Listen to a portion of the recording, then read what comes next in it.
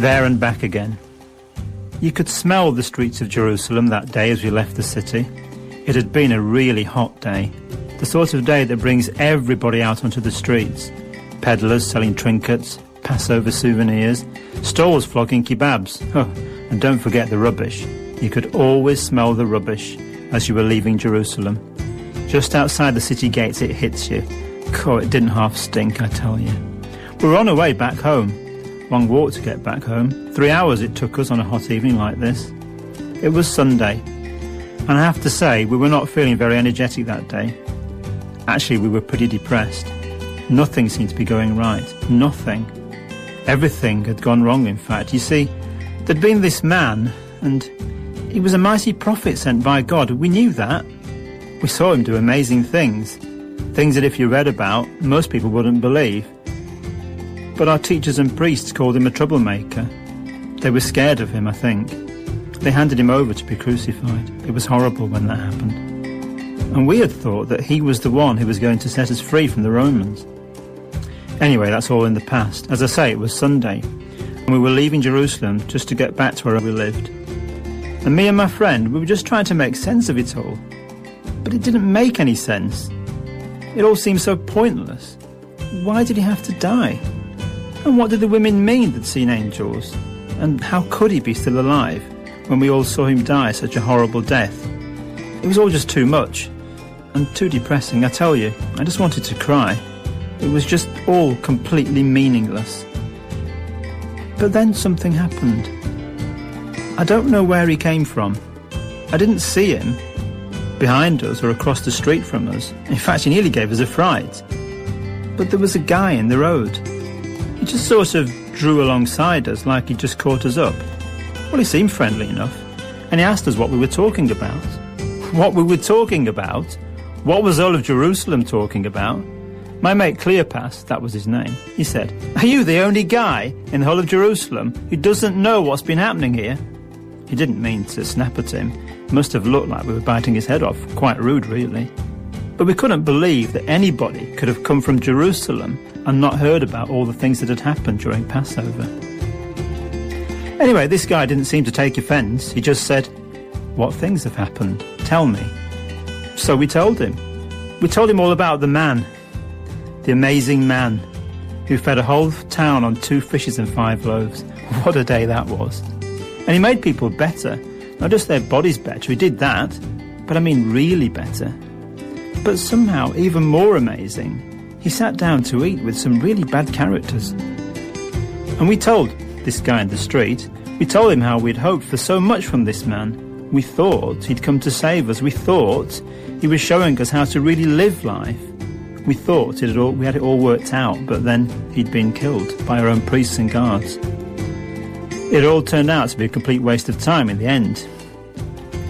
And then this guy surprised us, this guy in the road who we'd never met. He just turned to us and said, "Aren't you slow? Aren't you slow to understand?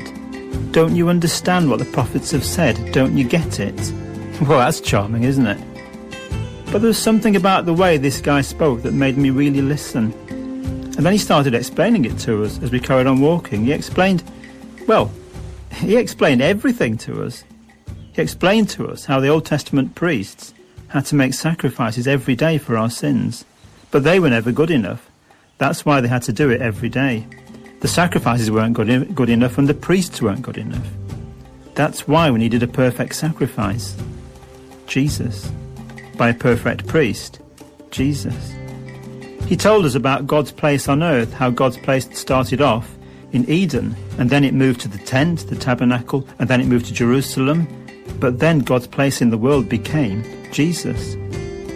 He showed us how the books of Moses, the prophets of long ago, Isaiah, Jeremiah, Malachi, Zechariah, he showed us what they're all talking about, and they were all talking about Jesus.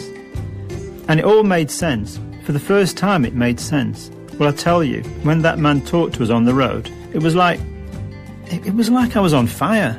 My head was on fire, and my heart was on fire. It was like my whole body was burning with excitement. It was fantastic.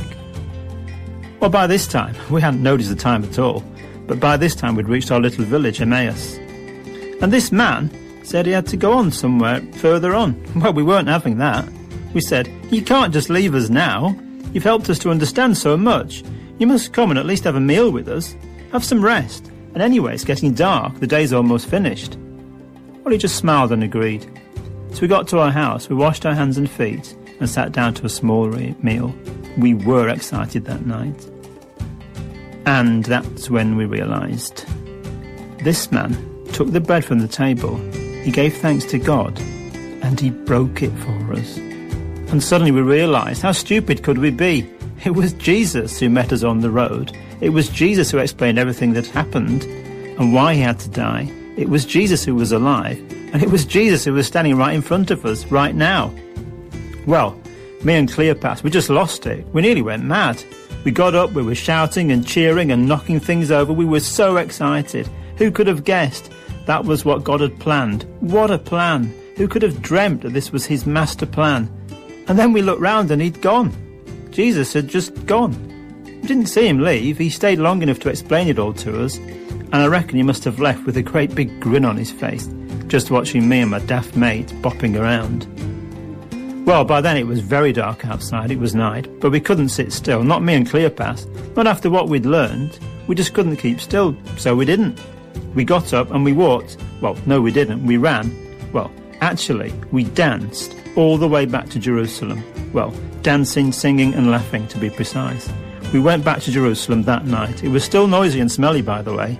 And we found the 11 disciples and, well, they already knew what Jesus had done. They'd seen him themselves. They already knew Jesus wasn't dead. We told them what had happened to us on the road.